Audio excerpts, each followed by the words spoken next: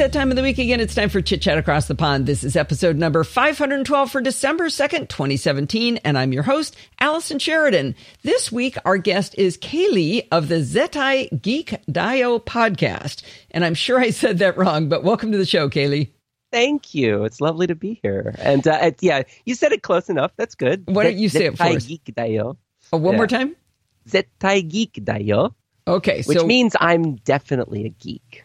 Okay. Yeah. I did wonder what that meant. So Kaylee is a podcaster in Japan, and I've started listening to her show, and this is kind of funny how this all came about. Was she showed up in the live chat room and apparently has been listening to the podcast for quite some time, but never wrote to me or anything.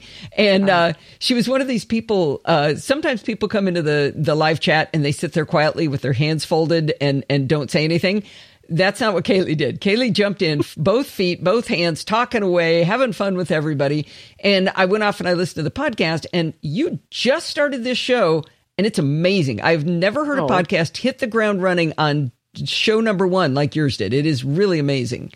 Well, thank you very much. That means a lot coming from you. And I have to say, I took the Steve Jobs approach to this, and where the quote is, good artist copy, great artist steal. I kind of stole the format from you. Because I did, because you write a lot of what you read on the show, and that's kind of my dirty little secret is I kind of write it out and then just record it and kind of put it all together. So I wanted to have Kaylee on the show because she has a perspective about technology in Japan. But what I've been trying to figure out for the last couple of weeks is how to narrow down what Kaylee talks about because her podcast covers absolutely everything. I mean, there's anime, there's DVDs, there's she talks about Macs, she talks about iPhones, the iPhone 10, standing in line, riding her electric bike. I mean, there is not a topic. And her 484-part series on MVNOs, which we are not going to cover. No. If you're interested, check it out. But yeah. It's only 434 parts, to be fair. Oh, I'm sorry. That's okay. I don't want to exaggerate that. But in our effort to try to focus this down, yes. I thought maybe the first thing we could start with was one of the things you said on our early conversations was that you find it difficult to find girl geeks. And I told you have found your tribe. And I sent Kaylee a list of all the female geeks that I interact with on the show. And it was quite an extensive list. And I gave her little hints about who does what and who has what kind of fun about them and just kind of wanted to introduce her to our tribe. But why is it, do you think, that you find difficulty finding female geeks in Japan? Well, I think that ultimately it comes down to technology still seen as an activity for men. And I think that the gender roles here are really strict and rigid, and the expectations on women are women are expected basically before they're 30 to get married and have kids. And I have so many friends who have, they're 23, 24 with 2 kids and they've been married for 2 years. And the idea of having a hobby like that's technology it's not really encouraged. And I still get laughs. I teach primary school, and I still get laughs from some students sometimes when I first meet them. They're like, "Wait, but you're a girl. Like, why do you know how to build computers? Like, you know how to do technology?" Really? It seems, yeah. I mean, I think Japan is 30 years behind where many of countries in the West are in terms of gender roles and gender equality. It really is. I mean, if you take a look at Akihabara, which is like the geek district in Tokyo, or Denden Town here in Osaka, you definitely will see women used to sell things to men. You'll have, like, lack of a better word, like booth babe kind of situation. Yeah, Huh. And on magazine covers for, Macs or Apple products or just PC in general, the magazine covers all have women on them, and it's not like they're being interviewed or they're just there to sell the magazine. Like, here's a pretty girl on the cover of the magazine, buy it. So the target audience is very clear. Well, I remember those days.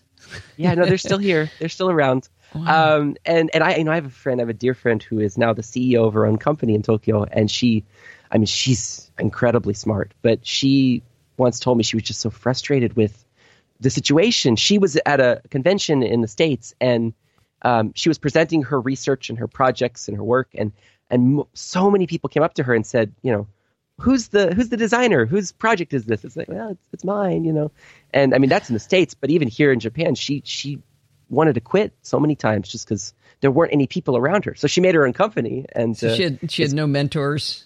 She had a few mentors, all men. But men.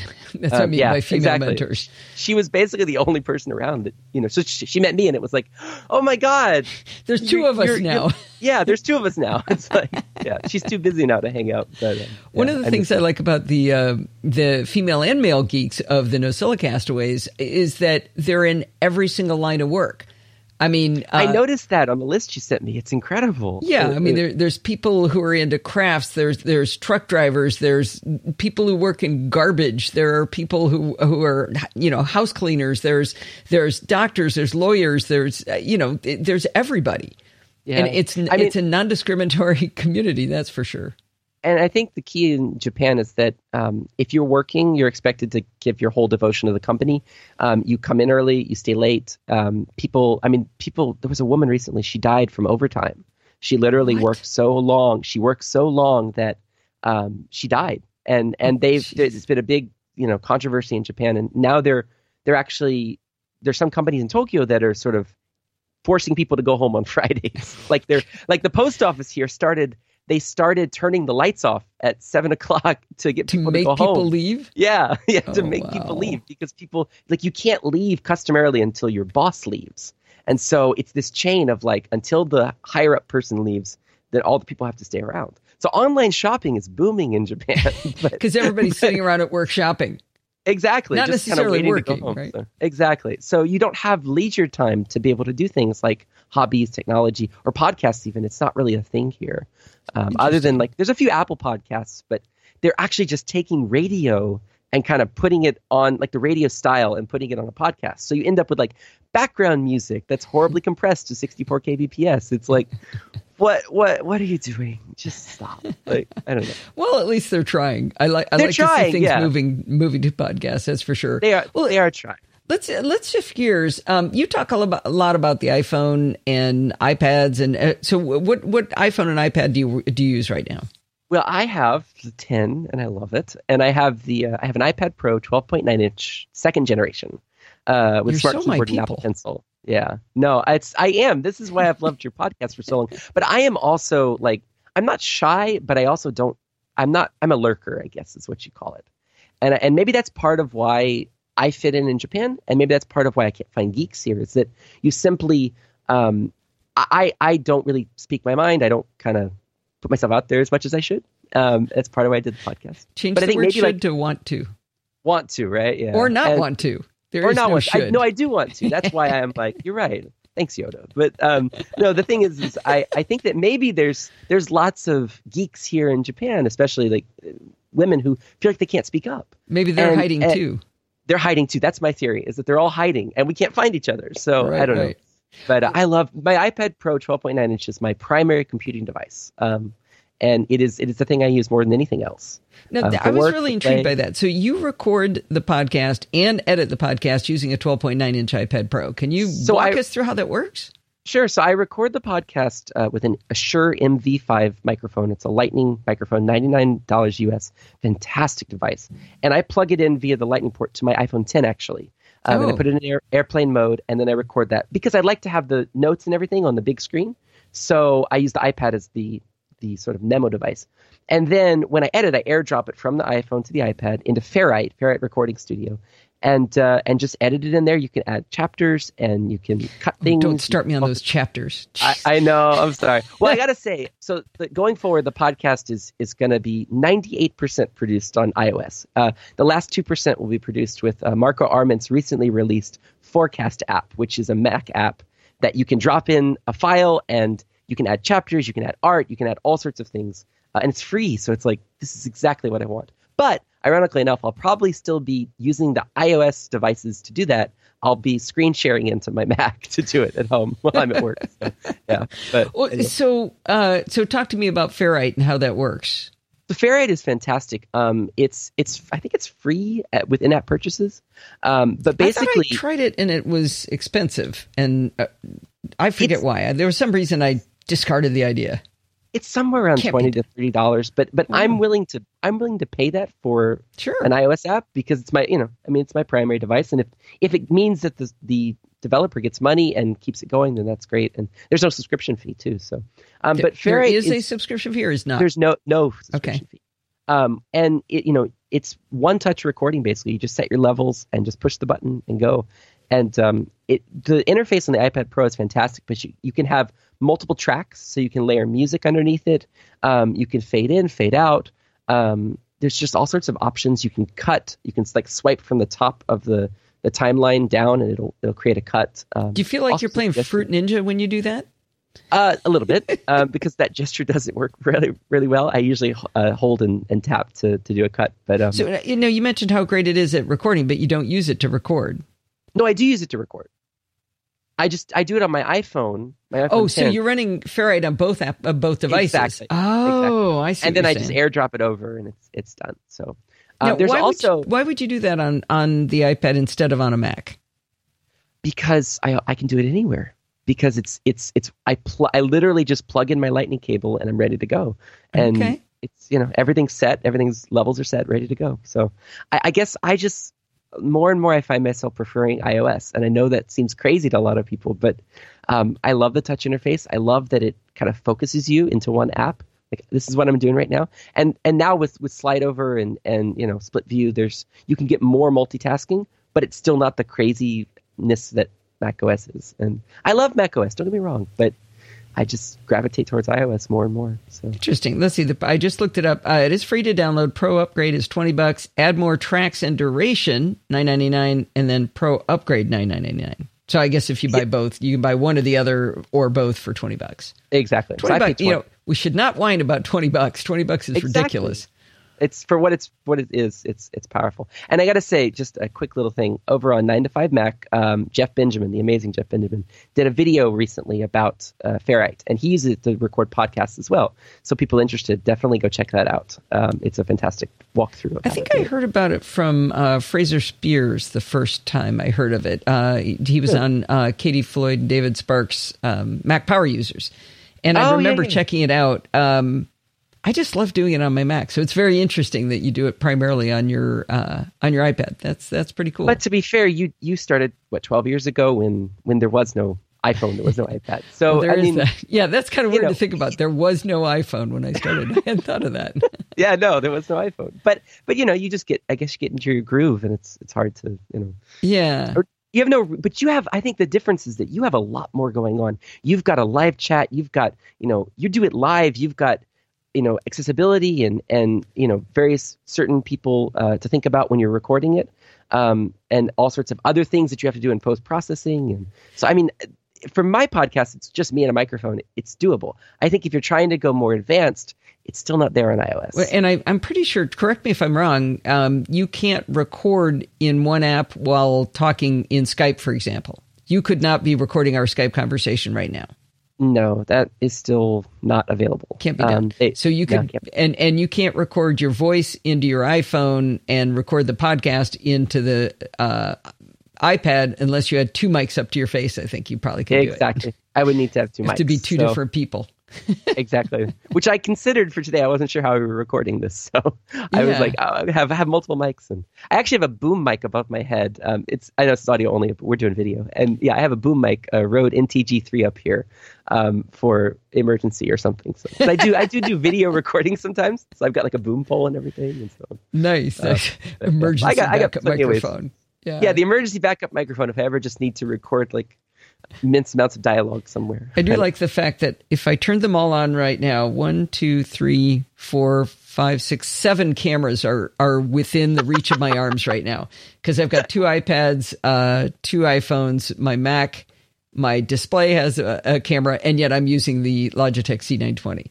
But that's the go-to that's the go-to camera, right? Yeah. It's down to $50 now. It's insane. It's a fabulous camera. Yeah. I need to buy one. Yeah. See, this is why it costs so much money to listen, right?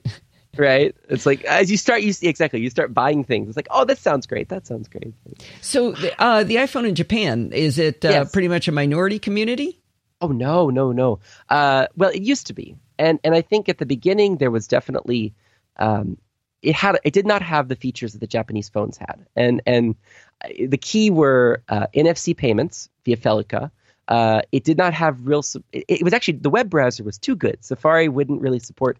There was this fork of the Japanese, of the internet. Basically, in Japan, there were flip phones, and flip phones were all the rage. And the web had to be designed around fitting on these little tiny screens that were vertical, and you needed to have columns of text. And there was no LTE at the time, so you needed to have text-based and slightly compressed, heavily compressed images. So at the time that the iPhone came out, that was still the standard in Japan. So it really it was actually too good because none of the websites supported it correctly. The J phones had waterproofing. They supported emoji, QR codes, infrared communication. This is going to sound crazy, but you used to hold your iPhones, or not your phones, you used to hold your phones together, and you would beam your contact information between between the phones. And that was the standard. And so without that, you literally could not participate in the conversation. It would be let me type in your email address. I don't know how to do this. I don't even be friends with her because she's got this weird Exactly. phone. No, really, yeah. Who's going to call her? Yeah, no, seriously, right? It didn't have a TV tuner, which was OneSeg is this mobile TV method that they have in Japan where you pull up a little antenna and you can watch TV right on your phone. iPhone never supported. Wait a minute, the phone had a text-only browser, but it could be a television? Yes. With no LTE? No LTE. It would 2G television? No, it's standard within the Japanese standard. So they broadcast separately digitally. There's okay. It was coming over the air. It wasn't coming. Coming over the air. It wasn't right. coming over the cell tower. It was coming over the air. Oh, because you had a big antenna. Yeah, exactly. So you'd be people, and sometimes you still see it where you'll see people pull out the phone on the train and they'll pull out the little antenna and they'll watch TV, and it's like, okay, that feels like they went backwards a little ways to lose that. Well, but there are adapters now that you can plug in via the Lightning port to get the same features. So, and those are reasonable, 60, 70 hunya or so. Interesting. And the strap loop is the big thing. There would be a strap, like a little thing for like a charm or like a little, like some character. Hello Kitty, strap. right? And Hello Kitty, yeah. And you would tie it on, and it would jingle, and that's how you would find your phone. And that was, and like couples would get matching straps. And so the iPhone basically has everything. All of the things that I listed, it's got everything now. And that's why the iPhone 7 was the big game changer. And the share now of iPhone in Japan, the market share has jumped to 66%. Holy cow. Yeah, I mean, it's completely dominant. The other manufacturers just cannot keep up. Part of that, I think, was that Android devices, that's Google, and a lot of that's in English. And so there were issues with trying to port Japanese keyboards and make Japanese keyboards for these foreign devices. And plus, a lot of the carriers, I think, and a lot of the manufacturers just kind of dismissed the iPhone at first. And so they were playing catch up. And so by the time, Son-san, Matsuyoshi Son-san from SoftBank, he's the president of SoftBank. He pushed the iPhone so hard. And actually, the reason that emoji exists is because he pushed Steve Jobs into it. He said to Jobs, you need to get emoji on the iPhone because it's so important in Japan. Really? Yeah. And so iOS 2.2 added emoji. And so if it were not for him, emoji might not exist in the same way that the Japanese are so gosh darn adorable. I mean, it's just so, to some of us in the more grown up community, it feels like silliness.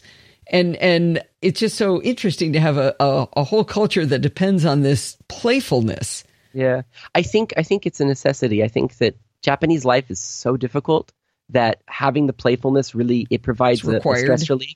Yes, and I saw the other day a businessman. He was in his suit and he had like a little girly backpack on, and it's like, but you have your little thing. It's like, this is my piece of originality, of individuality that I'm taking, and I'm just going to go with it.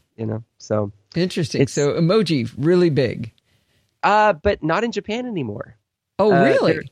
No, I mean, no one uses them anymore. So okay. Wait, so you got us all using them, and now and now it's gone. That's old news. It's old news. So basically, there's two things that get used in Japan now. There's kao moji. Kao means face, and moji means emoji. Literally means picture character. So it means face character. Okay. And actually, do you have your iOS device? Did you add the keyboard? Oh shoot! No, I did one of my homeworks. I added line, but I should. Goodness. How do I find the Japanese keyboard?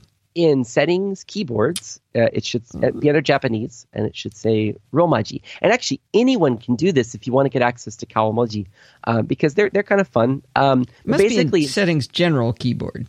Oh, sorry, yes, settings general keyboard. Apologies. I mapped all the keyboards. Let's see. Okay, so no, you actually no one would ever do that. Who would do that? You actually want me to load the Japanese keyboard? This can be anarchy, but we're going to go ahead and do it. All right. So Japanese, kana or Romaji?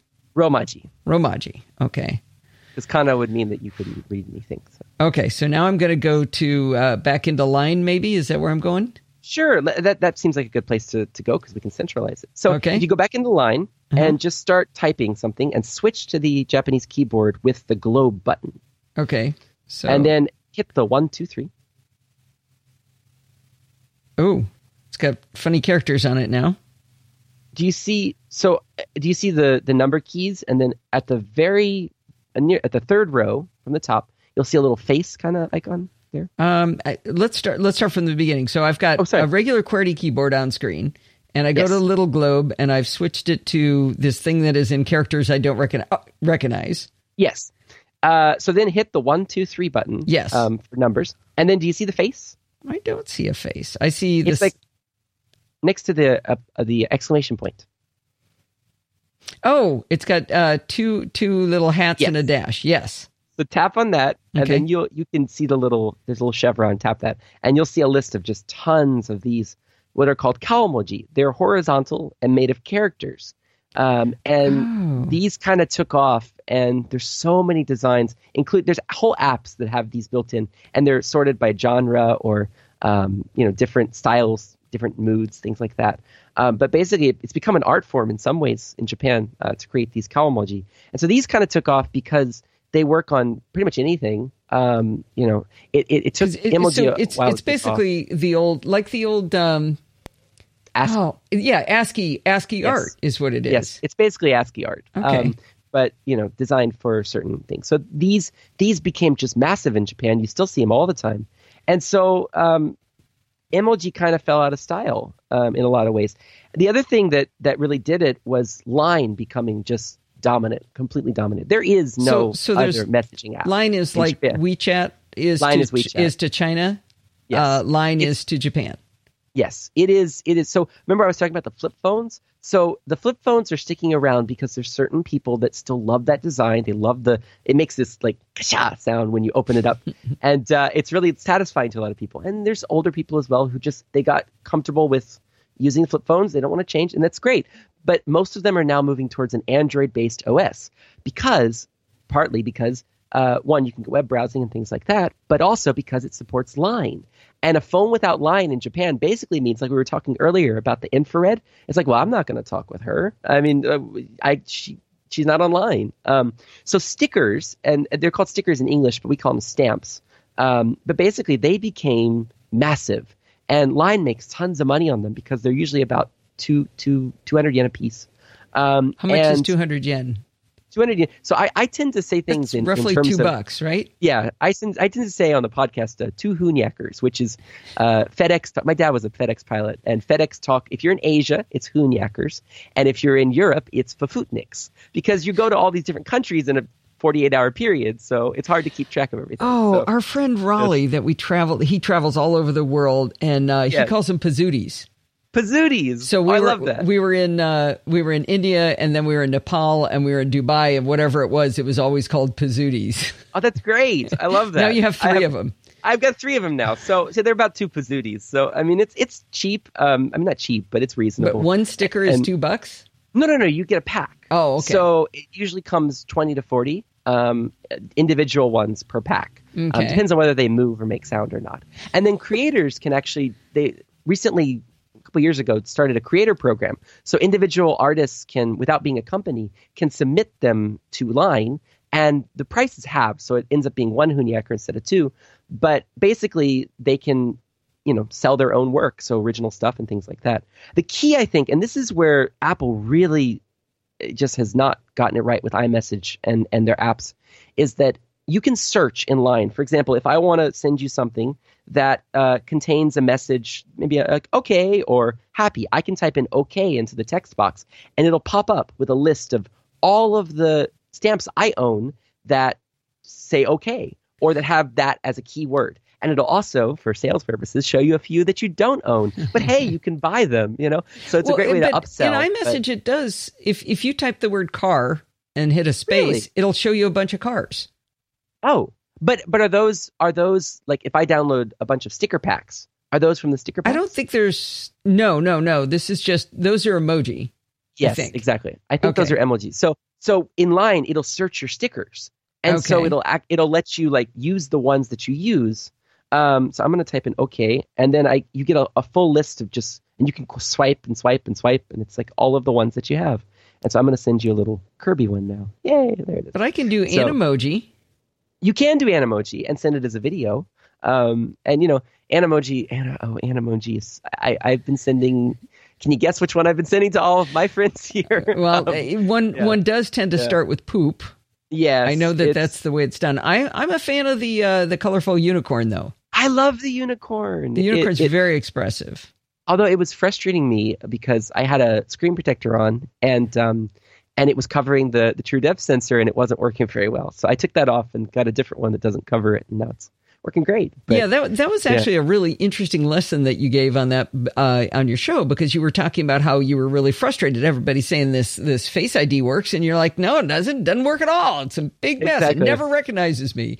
And then you're like, oh, maybe you're not supposed to cover the camera. That's what I would do. That's under there. So that was frustrating. But I mean, just having that aspect to be able to use the stickers. And I think the thing to remember about Japan, if there's one thing I can say, it's Japan tends to be both reluctant to change and also tends to be conservative on change, and tends to be stuck. Like it if something sticks, it sticks, and it becomes the thing that everybody does. And this is a theme on the podcast from time to time. But Line basically got in there early. They had a marketing campaign that was just fantastic. I remember seeing it on TV, and then literally 3 months later, it was like, line surene, I'll line you. Like it became a verb. It was just everywhere, and it spread like a wildfire from person to person.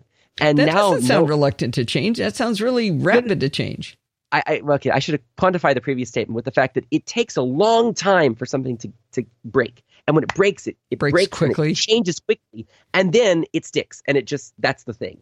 So, and you can see this, I think, with, not to get too heavy, but women's rights, LGBT rights. I think there's this push towards that coming in Japan. And it may have finally hit a point where we're about to break. The watershed hasn't happened, but it's close. But it's close. You can feel the rumblings. And once it happens, it's just going to be like, well, of course, we all have to get on board. That's what we do now. Yes, that's because okay. the nail that sticks up gets hammered down is the adage in Japan. You don't stand out. You don't. And so if this is where the opinion is going, then everyone has to kind of go towards that, which is good and bad. When I was much earlier in my career, I had a boss who was from Vietnam, and one of my employees was Vietnamese. And I walked into the guy's office one day and I saw him sitting with his hands folded in his lap, looking at his computer, with just staring. And I asked him, I said, what are you doing? And he said, nothing. And I said, do you have any work to do? And he said, no. Oh, he wasn't actually one of my employees. He was an employee of another manager parallel to me. So I went into my Vietnamese boss, and I went in and I started yelling about this guy's just sitting there doing nothing, and everybody else is so busy. Why isn't he helping? And he looked at me and he said, because the nail that sticks up gets hammered down. Oh, and of course, being, worldly and understanding and empathetic to other people and their cultures, I said, well, that's ridiculous. He's in our country now. We ought to act the way we act. And this is the most stupid thing I've ever heard. And he said something I'll never forget. He said, Allison, just imagine you have moved to Vietnam. Your personality, the nail that sticks up gets hammered down. How well are you going to do it? Switch into that. Oh, my God. Oh, that's probably a pretty good life lesson you just gave me right there. That's incredible. Yeah. Wow. Yeah. So, well, we got off on culture, but that's still really interesting. Culture, yeah. So the iPhone, the iPad. What about the Mac? Is the Mac prevalent? It's getting there. Actually, I had a student recently tell me, and they all know because I use my iPad in class every day, so and they know I love Apple. And I had a student come up to me after class, and she was like, "Yeah, so I'm getting a MacBook Air for Christmas." And he was very specific. He was like, "A MacBook Air," and I'm like, "Great! Oh, that's fantastic. Let me know what you think of it." It's definitely, I think, the iPhone. I mean, Apple always has been popular from a design perspective here. There's a certain segment that loves Sony design, and so extend that out. They love Apple design, good design, high quality products. And I think that it never has been huge here, but when the iPhone hit and it started to break, all of a sudden it kind of has drug along everything. So you see iPads, you see Macs all the time. And the halo effect the other way around. The halo effect the way around.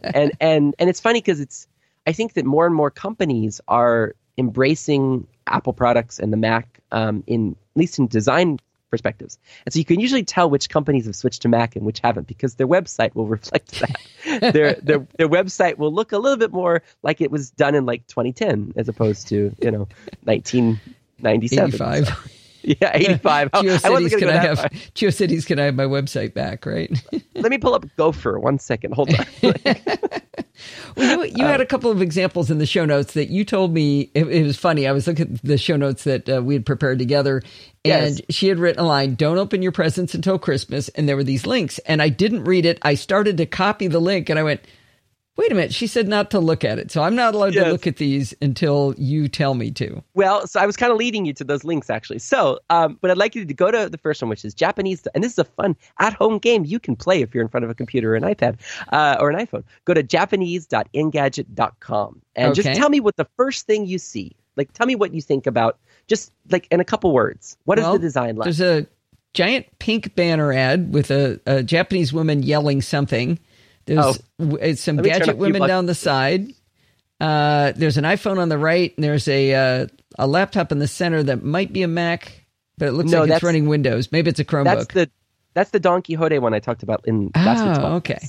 Which I might actually buy. I don't know. It's for JavaScript programming, like 2 mon. It's 28,000 Hunyakkers. It's like, but but it looks, there's text and there's images, but it looks clean, right? Yeah. Yeah, well, I mean, I would want to go into Reader View quickly if it had it, but interesting. It doesn't have it. I bet if I go into one of these articles, I can go into Reader View. It does. Yeah. I mean, it looks like it would. Engadget does in the United States. Let me put it that way. Okay, let's put it that way. We don't have Japanese women yelling.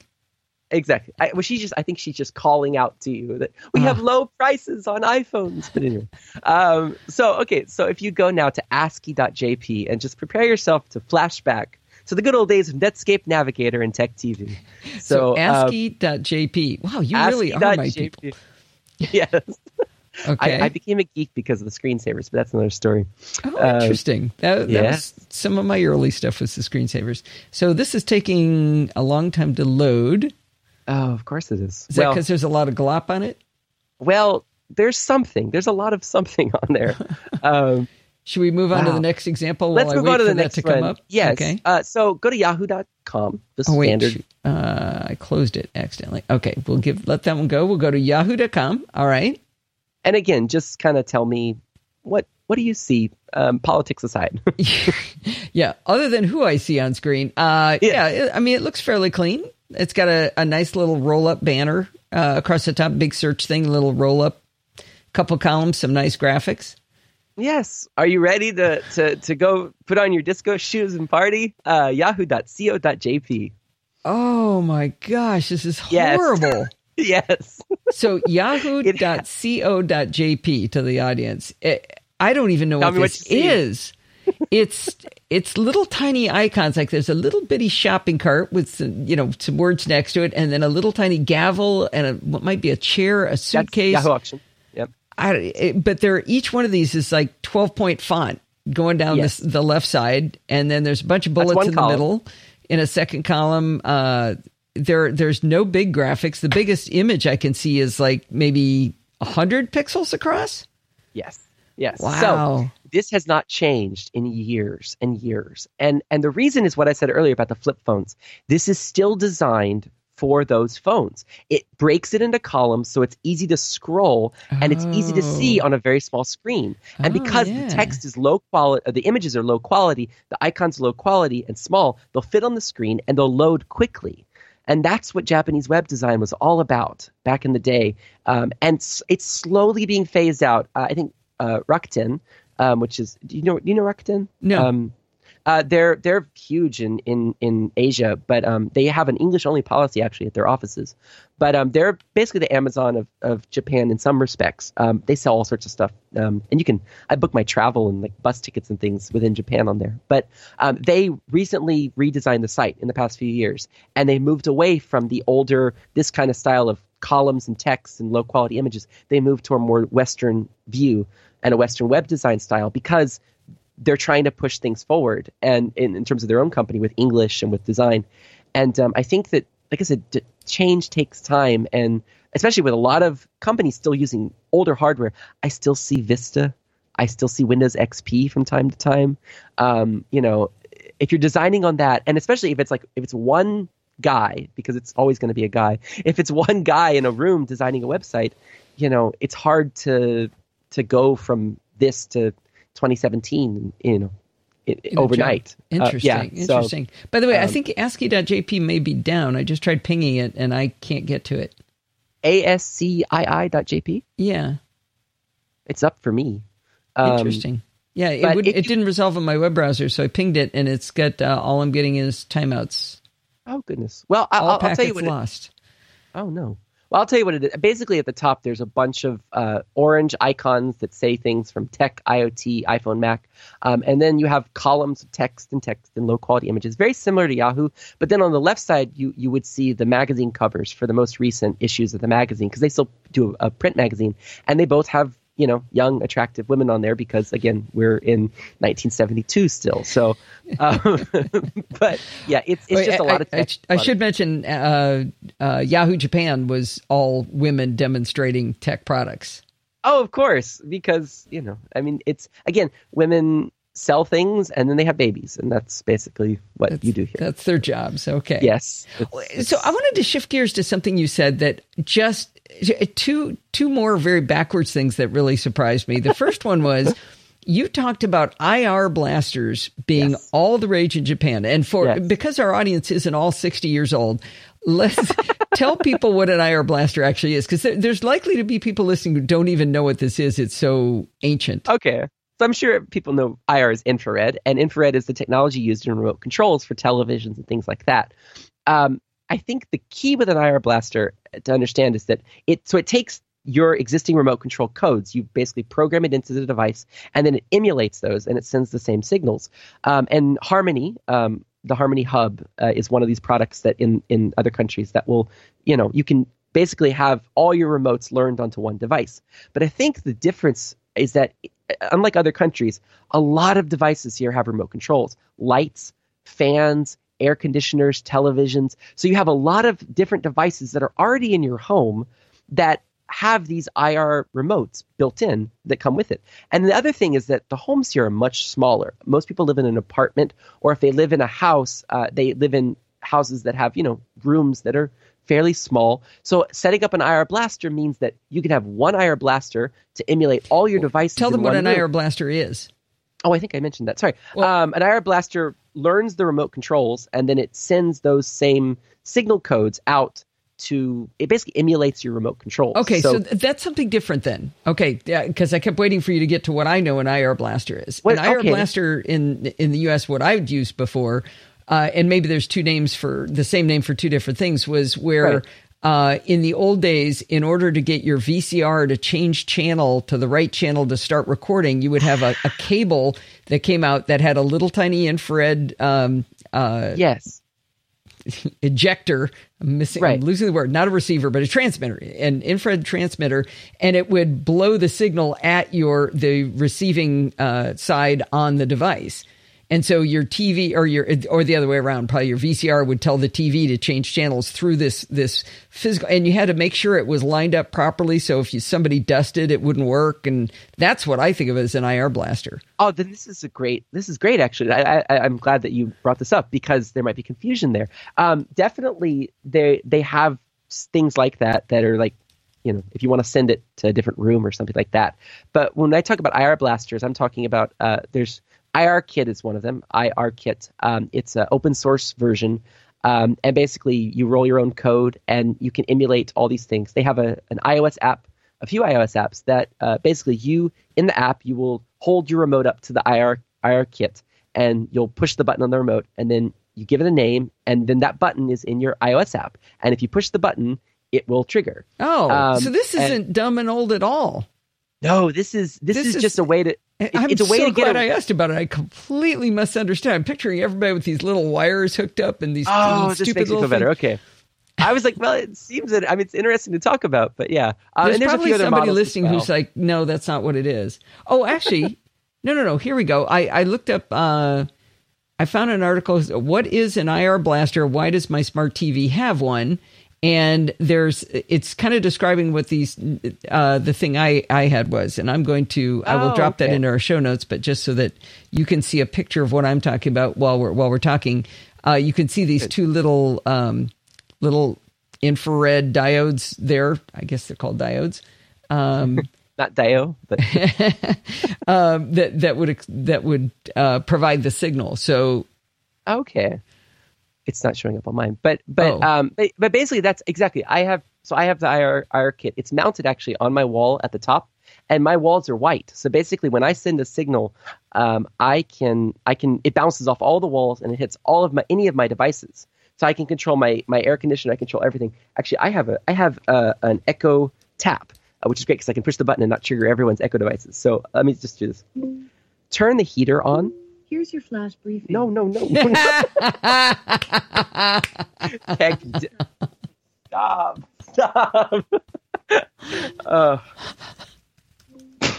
Turn the heater on. Okay. Now, did you hear that? Yeah. Yeah. Maybe you can't hear it, but my air conditioner, my heater just turned on because it's both. It's an air conditioner and a heater. So I can trigger the Echo devices to turn them on, turn them off. Now that was very custom code.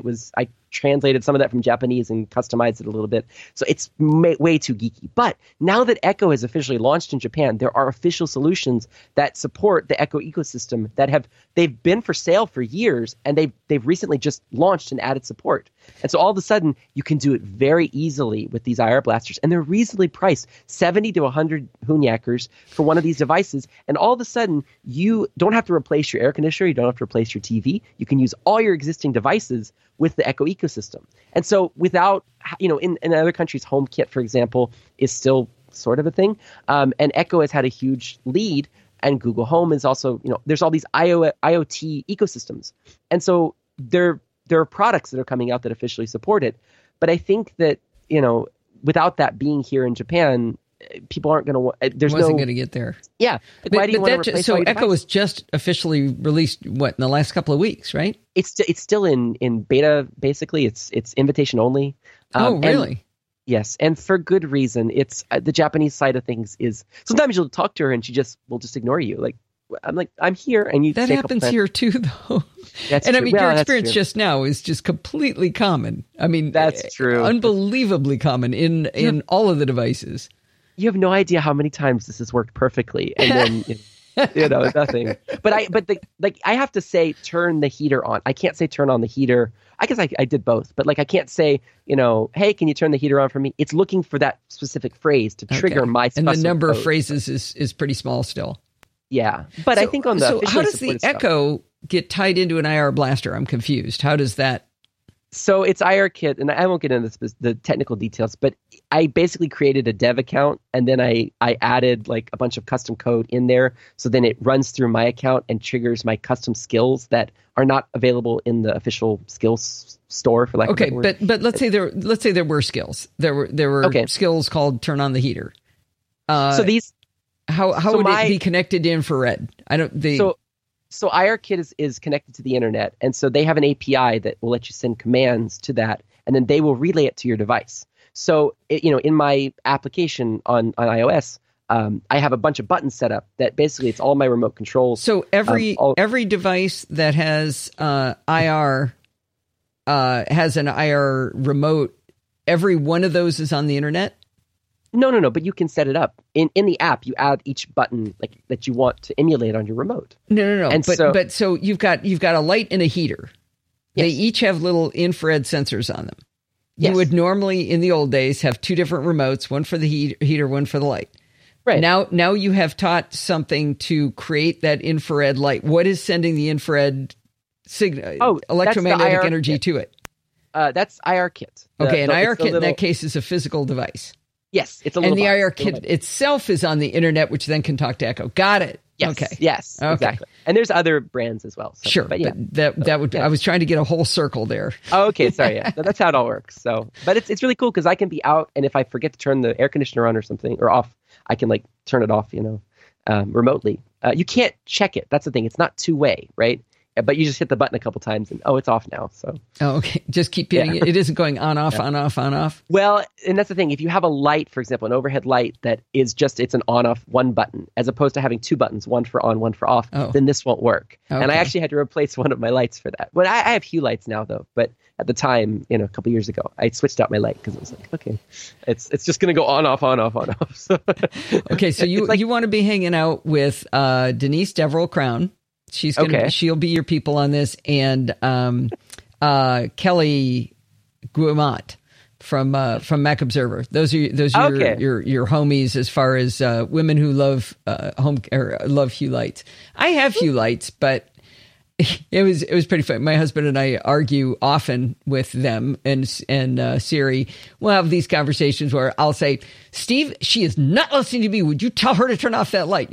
And it's like if you got too far away from it, but that doesn't make any sense because it's where my phone is that matters. So if my phone and my watch are too far apart, it won't work. So Steve walks over and stands next to the lamp that has a switch on it that he could be turning and is going, "Turn off the light."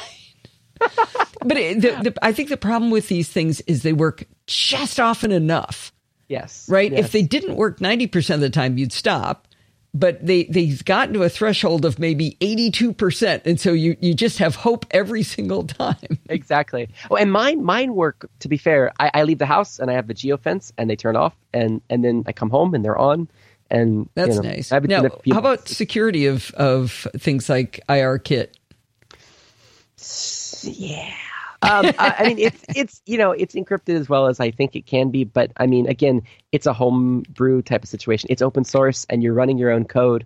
So it's definitely not going to be as definitely secure as maybe running some other things. That's why I would say the other way around. If it's open source, you can go in and fix it yourself, and you can get people to work on it with you if a problem is found. And I usually think of open source as more secure, but whether or not updates get pushed, is there an active enough community that's supporting it?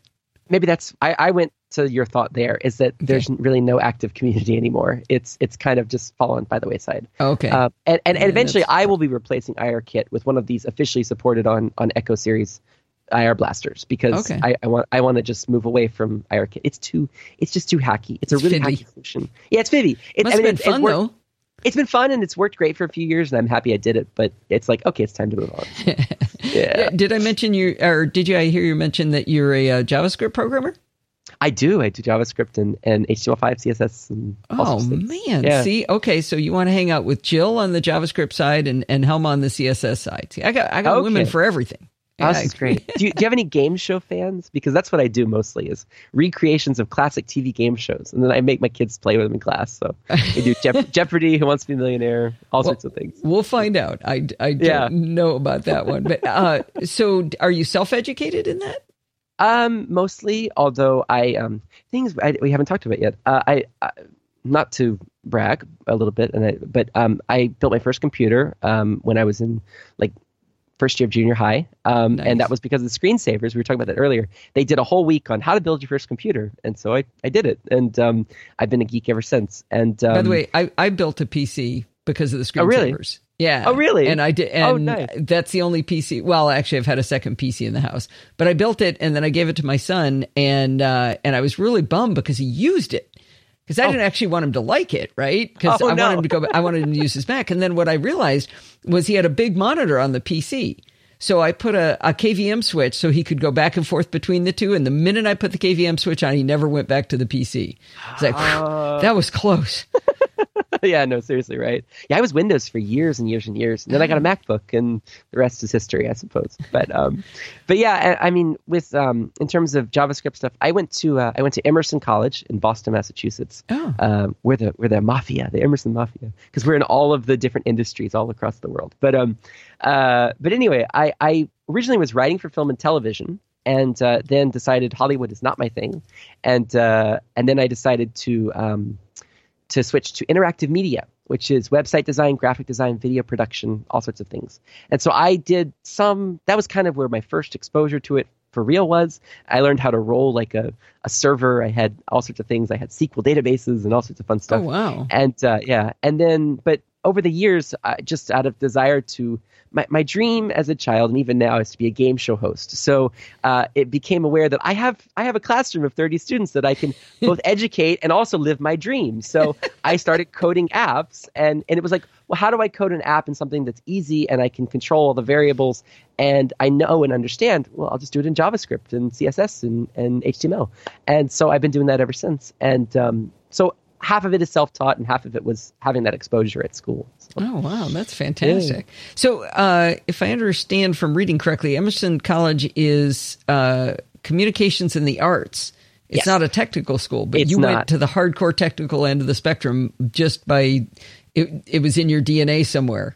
Yes. And it's funny because no, I couldn't help myself. And it was, well, I think it was just, I got so frustrated with them, with the writing for film and television program. Nothing against anyone. It was just, I'm a different personality type. And I think that a lot of Hollywood types, it's like, go, go, go. And just, my professor told me, I'll never forget this. He said, on the last day of class, he said, collect friends because you never know when you're going to need them. And I just kind of sat back in my chair and I'm like, yeah, no, people are not objects to be used. Like, I don't want to do that. And so I needed a way to graduate because I wanted to come here and teach English and all sorts of things. You have to have an undergrad degree. And so I picked the one thing. I was working at the IT help desk at the time. So I was like, okay, well, what can I do at this university, at this college that, has something to do with technology? And that was the major. They had literally just formed like a year before. And so I got in on the ground floor and it was just this new thing. And frankly, right now, I'm not sure how it's doing, but it's probably super relevant. And of my, university career, it was the thing I used the most, ironically. So, wow. But wow, yeah. You've really taken an interesting path there. That's for sure. Well, Let's see. There was a second thing that you talked about. Oh, I remember. Blockbuster Video. That's wow. It. No, they're gone. Okay, so you mentioned on one of your earliest shows that physical DVDs are huge in Japan. Massive, and Blu-rays as well, still super popular. And the key is there's this major chain. It's called Tsutaya, and basically they do music rentals, they do DVD rentals, Blu-ray rentals, and comic rentals. But games are not allowed because in 1984 the game companies lobbied to change the law, and so basically you have to get permission to rent games now, and no one gives permission, so it's effectively you can't rent games. You can't rent video games. Oh, wow. You can go to like an internet cafe and play games that they have there. Okay. But you can't like check them out and take them home and play them. So there's no try before you buy in Japan. It's buy it or don't buy it. So and they buy them on physical media? Physical media is still very popular here. And I think more and more digital distribution is, with the PSN store and Microsoft the Xbox is nothing here. But the Switch has taken off and is just now it's digital distribution all the way. I think a lot of people. Okay. So more and more it's going, but there is still something about, especially with geeks, there's something about, and I should say otaku, which is the Japanese word for geek, but they're different because otaku is not really about technology. It's usually about media or trains or something very specific. But they tend to love collecting things, figures, all sorts of things. So people will spend 150, 200 hunyakers on like 4 episodes of an anime series to have it on the shelf. Be like, look. Yeah, but it also is, there's this mentality of I'm supporting the creators by buying this, even if it's expensive. Like I'm going to give my money to the company that made this to support the series. So I don't know, but yeah. But I mean, you can still spend a lot of money on Blu-ray and DVDs or on movies, I should say, and rent them online. And yet they go to the store and well, you did say you can rent Blu-rays, right? Yes. Select Blu-rays. But I think what happened is that streaming took so long to get here that I think, and there are iTunes rentals and things like that, but I think that the majority of people stuck with DVDs so long, and now it's shifting, and now we're skipping over online rentals and going straight to the Netflix style of all you can watch. Oh, and so it's interesting. We kind of moved past that. So I think it's a little too late for rentals on a large scale. Some people are trying to do it. Actually, Staya has Staya TV, and it used to be pay-per-view rentals online, and they have now shifted towards an all-you-can-watch for one low fee every month. And and they're first-run movies. Most of it's second-run movies, I think, or like stuff you would see on Netflix. Okay, but if you wanted to rent, if you wanted to rent, I'm drawing a blank. My new favorite Marvel movie. Wonder Woman. No, actually, I didn't like, and that's actually DC, I think. DC, right? I was going to say, yeah. Yeah, no, what's his name? With the hair, and he gets his hair cut. I don't want spoiler. Oh my gosh, I'm going to kill myself. I'll yell it out in a few minutes. But anyway, if you wanted to watch Wonder Woman, how would you get it? You'd have to rent the DVD. Well, you can do iTunes rentals, and there are a couple other services that probably have that on a pay-per-view basis. But I think most people would probably just go down to Staya and rent a movie and bring it home and put it in their DVD player and watch it. And it seems crazy, but Thor Ragnarok. Ragnarok. Okay, Thor. A Thor Ragnarok. I'm sorry. Ragnarok is that online game that no one plays anymore. But anyway. Okay, well, it's Thor Ragnarok is the name. Thor of it, Ragnarok. Yeah. Oh, sorry. But no, it's okay. But I think the key with Staya is that they have been smart enough to branch out into other areas. They have a T-Point card, which is used at hundreds of thousands of different shops and restaurants and convenience stores across Japan.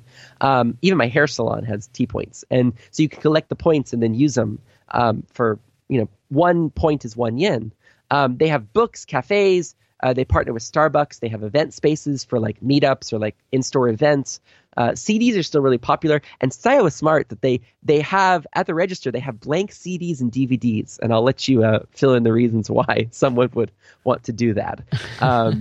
It's kind of like, we're not going to talk about this, but here are some blank media at the right cashier. Here at the register, huh? Just right at the register. So some people do that. So that may be also why it sticks around, is because it's a way to like get your music, quote unquote. But I think Apple Would you Music, say is piracy rampant or not there? I know in China sort of. it's not unacceptable. It's not. I think that's a good way to put it. It's not unacceptable. Well, it's hard. Every so often they make an example out of 2 or 3 people and they crack down and like, we're going to arrest these people and charge them with, whatever. And like every 6 months that seems to happen. But I think the average person probably doesn't pirate other than like maybe ripping something off of YouTube, but or going to Staya, renting something and ripping it. I think people don't see that as piracy. They see it as it's just kind of the thing you do. And I think all the industries are kind of aware that this is going on, but the fact that even that is still fueling a business model and it's giving everyone money, I think they're probably not going to complain until it really starts to eat into profits otherwise. So interesting. But I don't think piracy is. I mean, it's a thing, but not crazy. Not a huge thing. It's not like that's whatever. It's not like the old Napster days when that's all anybody did, right? Exactly. Yeah. And I said Apple Music has launched, a few other streaming services have launched. So that is slowly sort of going to replace piracy in some ways, I think. It seems to be helping. Do you have access to all the first run movies on Apple on iTunes? It depends. I mean, if it's a Western movie, sometimes it gets delayed because they want to release it in theaters and then it takes time to translate it or dub it. And so sometimes like Wonder Woman took forever to come out here, to the point where like I could have imported the Blu-ray and that would have been mailed there faster. Yeah, than actually going to see it in the theaters. But last year, Power Rangers, or was it this year? Oh my God, it was this year. Power Rangers came out this year. I guess it came out last year in America, I think. And it took forever to come out here because they were translating it, they were dubbing it, and it was like, I just want to see this. Like, I just want to see this. And it's like I certainly did not VPN it, but anyway. I should admit, other people probably know this, but Steve and I are all about buying physical media on Blu-rays. Yeah. Mostly it's the audio quality that we like to get. We like the full Dolby 5.1, blah, blah, blah. That seems to make a difference, which it's comical that I would say that, because when Steve first bought into the, whole 5-channel speaker, blah, the powered subwoofer in the center channel, all that, I thought it was a huge waste of money because, and I quote me, it was already loud enough. Because I thought this was just making it louder. And then we actually appreciate the movie. One of the movies that freaked me out was we watched Harry Potter. And there was a scene where the kids were in the classroom and there were bubbling cauldrons, and the cauldrons were bubbling behind me. And I was like, oh my God, this is amazing. And now I can't stand watching TV where the audio just comes from the front. It's just like, that seems so one dimensional, not even two dimensional. I got to say one little anecdote. I have a 42-inch television sitting right over here, and then right to my right here, I have like a 32-inch 1080p monitor. And then I'm on my iPad. I know people can't see this, but I'm on my iPad. And then behind that is a monitor on a VESA mount, and it's a 4K monitor. And I watch everything on my 4K monitor. I've got this, big TV over here with a 5.1 system that has like 2.2 hooked up or whatever. and I have this giant monitor here, and I can sit here and it swivels, so I can move it to my bed, and I watch it, and I have a little like cheap $40 40 Hunyaker Amazon Bluetooth speaker, and I hook it up to my Fire TV, and that's how I watch stuff. Or I watch it on my iPad Pro. I mean, it's I think, I don't know, I kind of am over like physical media just because space is at a premium here. I mean, I live in a very small apartment, so it's like, how do I used to buy physical media, and I've kind of sold a bunch of them. Yeah, where do I put it? So it's like, it's all online. I definitely get stuff through iTunes, and I have a Plex server, and I'll let you connect the dots there. But I get it through iTunes, and and then but it's in Plex. I can watch it anytime I want. So it's funny you say that. Most of the media that I choose to watch, I watch on my 12.9-inch iPad Pro. I watch. It's great, right? Well, but what I watch is video podcasts, and yeah. So I realize we have a TV. I don't know how big it is. It's not 50-inch, maybe it's 40-inch, something like that, in our bedroom here, and it's a great TV, and it's got a couple of speakers. It's not 5.1 or maybe it is. I don't even know. And and it's got an Apple TV hooked up to it. It's got a DVD player, Blu-ray player hooked up to it, and everything. And I asked Steve. I said, "Can you remember the last time we turned it on?" And he said, "Yeah. You watch the Apple announcements on it." I was like, yeah, that's what I do. So I'll put it on there just in case the stream fails on my Mac. I'll have that on in the background as my backup. But most of the time I watch everything on the iPad too. Yeah, no, exactly. But when we're watching a movie where it's like our friend Ron comes over on Friday night and we rent a movie and we make popcorn and we have wine and we sit there, and I mean, that's a group experience, then it is. But if I was by myself, I'd probably watch it on my iPad now that you mention it. Yeah. And the thing is, in Japan, people don't come over to other people's houses because they're small, they're a little messy. So you go out, and everyone just kind of, you go out, you meet somewhere. So theaters are still really big here because friends will just go out to the theater and see it, because it's not like you're going to be like, hey, come over to my house and watch a movie. People do it, but probably close friends or someone with a big house or a big apartment. It'd be like one other friend, not six. Yeah, exactly. One other friend. That. It wouldn't be six. Yeah. I got invited recently to a friend's house in Tokyo. She's like, you can come over next time. I'm like, I didn't know how to react. I was like, what? Why? I haven't been invited to a friend's house in years. What is this? Like, what's your motivation? What do you No, she's great. But it was kind of surprising. It was like, That is interesting. Yeah, no, when we went and saw Thor, it was spooky. I felt like I was in a Twilight Zone episode, because I went out, we came out of the theater, and the only people we saw were people who worked there. Now we went in the middle of the day on a Wednesday because we're retired and we can, but no one. I mean, I shouldn't say no. I probably saw 4 people, and I saw 20 people working there. I don't know how they can pay the electricity to have it open. This is interesting. They recently have started doing what they call live viewings of concerts and events and things in Japan. So you'll go and you'll pay money, and it's like, oh, you can't go to Tokyo for this concert? Well, we'll show it to you on the big screen with all this surround sound, and you'll be with the fans that love this too. So you get that experience of being there without having to travel all the way there. And that's one way that they've really been able to keep the theaters afloat. It also helps that the theaters are also owned by some of the movie studios here. So they kind of have it like vertical integration. Yeah. We actually went to something like that. We went to a Young Frankenstein special event where it was it was at a theater, and we went and saw it, and they did have some special media stuff. They had some of the actors and producers and such out in front, or like at an interview at this place where they were actually doing it, and then it was broadcast all over the country, and that was pretty cool. It was fun to see it with people, that are all just super into it, and loving every scene, and making the sound every time Frau Blucher's name was mentioned, that sort of thing.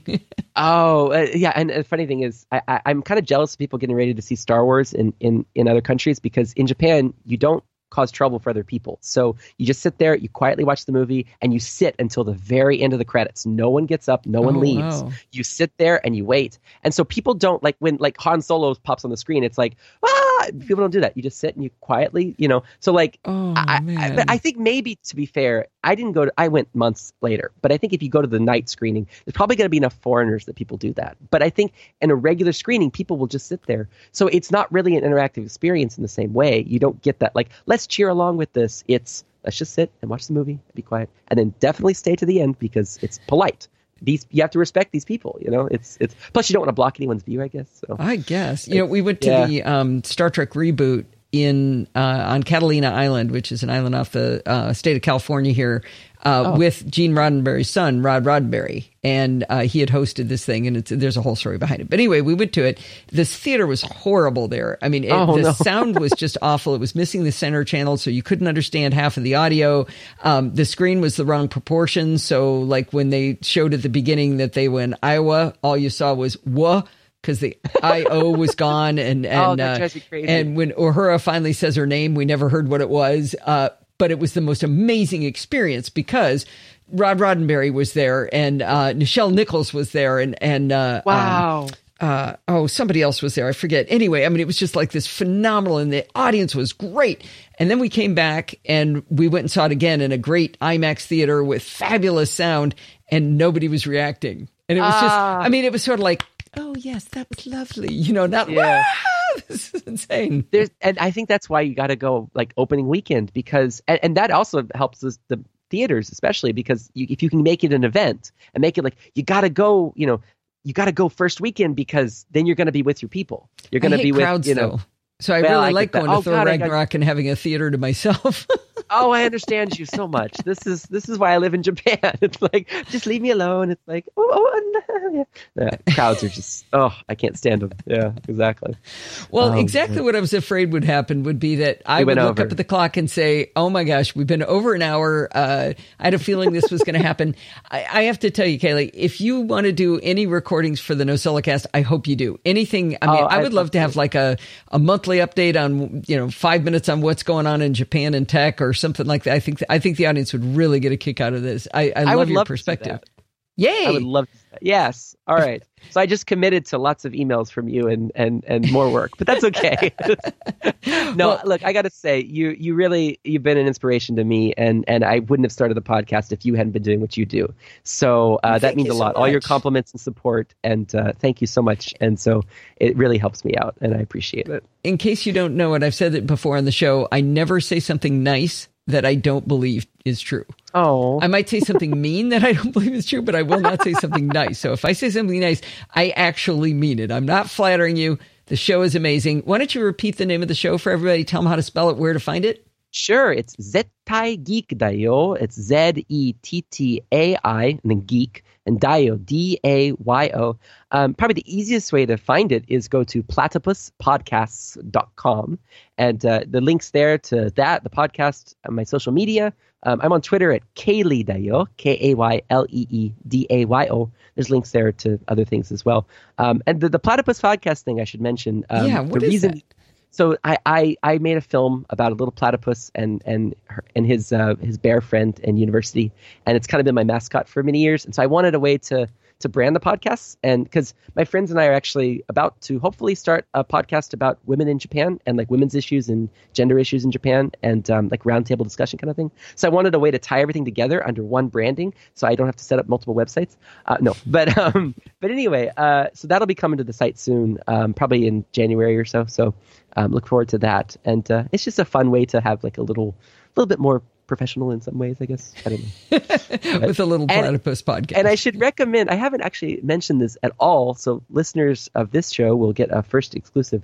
But if you're listening on Overcast or some podcast app that supports chapters, sorry to bring up chapters, and artwork, chapter artwork, stick around to the Zettai Geek Dayo as a Platypus Podcast Productions part, because there's something there. But anyway, okay. yeah, there are Easter eggs that I put into the podcast in various places. If you stay to the end? If you stay to the end, or if you're looking at your device as you're listening to it. And my mom was the only one who has found these so far, because she's like, I'm gonna watch the podcast. She realized I added chapter art, so she puts it on her iPad Pro. I gave her my old 12.9 inch, and she puts it up there and she listens to it, and so she can see the artwork really big. And so now I add in little things. So at least I know one person is watching it. So it's like, okay, that's enough. I'll do it every week. So, I'll have to confess, I stayed to the end on the first episode, but once I start hearing it on the other one, every once in a while I add little Easter eggs to the end of mine, but I don't think anybody's ever heard them. I always listen to the very end because I love your sign off, and it's what is it? Stay patched or no, that's stay informed. That's bartending. Stay frosty. Oh no, stay. No, mine is the friendly and enthusiastic. No, still castaways. Yes, and stay subscribed. That's it. Yes, I love those kinds of like they're decided, right? It's like, this is your spiel. I'm going to do it every week, and it's kind of comforting in a way. I don't know. Oh, that's good. Well, that's why it was so hard to change from Mac to Apple. That was a tough transition for me. That drove me crazy. The first time I heard it, I'm like, wait a minute, she didn't just say that. And My favorite was how long it took some people to notice, David. But Right. All right. Well, I am going to sign us off. I had a great time, just like I expected to. I'm grinning like an idiot. Had a great time talking to you. Thank you very much for coming on the show, Kaylee. Thank you for inviting me. I appreciate it. I hope you enjoyed this episode of Chit Chat Across the Pond. This show is not supported by ads. It's supported by you. If you learned from the show, or even if you're just merely entertained by the shows, please consider supporting the show. If you go to podfeet.com, there's a big red button in the top banner that says Support the Show. If you click it, that will reveal to you several ways to contribute. You can pledge a monthly amount using Patreon. You can use the Amazon affiliate link for your country.